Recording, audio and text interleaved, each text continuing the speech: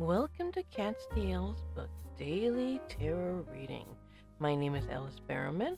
I am a writer, a past life consultant, and a tarot reader who talks to dead people. The world is a dumpster fire, my friends, and the flames are only getting higher. Lucky for us, I've got a truckload of marshmallows to roast, so sit by me a few minutes, eat a s'more or two, and I'll deal some cards and let you know what's coming up for the day.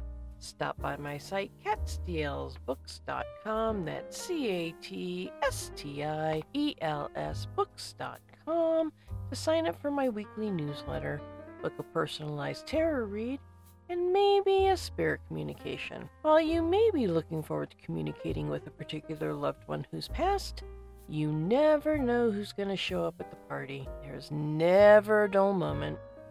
Today is Monday. Yes, it's another Monday, but let's celebrate it anyway. It's Monday, August 1st. August 1st. Can't believe it, can't even say it. It's August 1st, 2022. Soon the kids will be back in school, the autumn leaves will fall, and Halloween will be here. And yes, the Halloween decor is already out, and even if there is a Hershey shortage, Halloween will still be here in 91 days. Today I drew a lot of cards. I drew the Three of Swords, the Judgment card, the Three of Cups, the Lovers card, the Ten of Pentacles, the Three of Pentacles, and the King of Pentacles. So yes, today is another day of threes, and I know that we had one last month. Can't remember the particular day, but I do remember that we had a plethora of threes.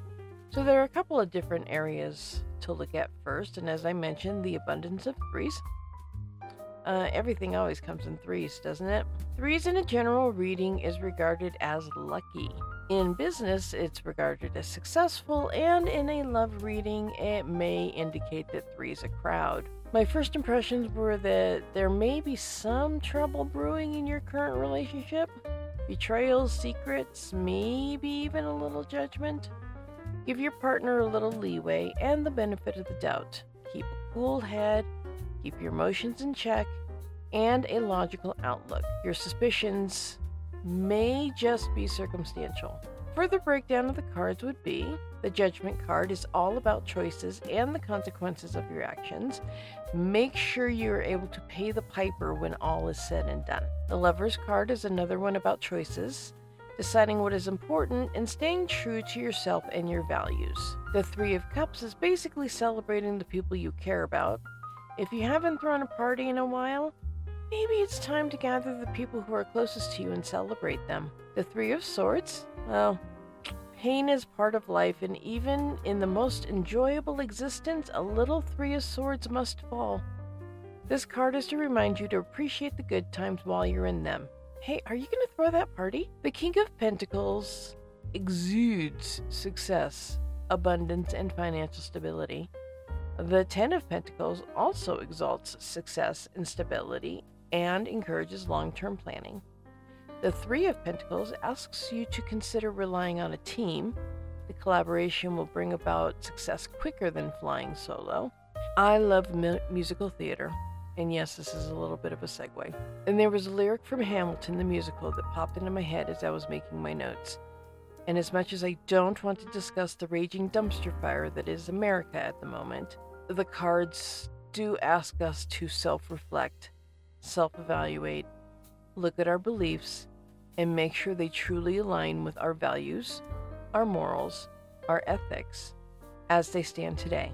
Not the ones that we were raised with, not the ones we had 5 years ago. Where are you today? What are you going to stand for today? The line from the musical was, "If you stand for nothing, Burr, what will you fall for?" And on that note, peeps, have a wonderful Monday, and I will talk to you all again tomorrow.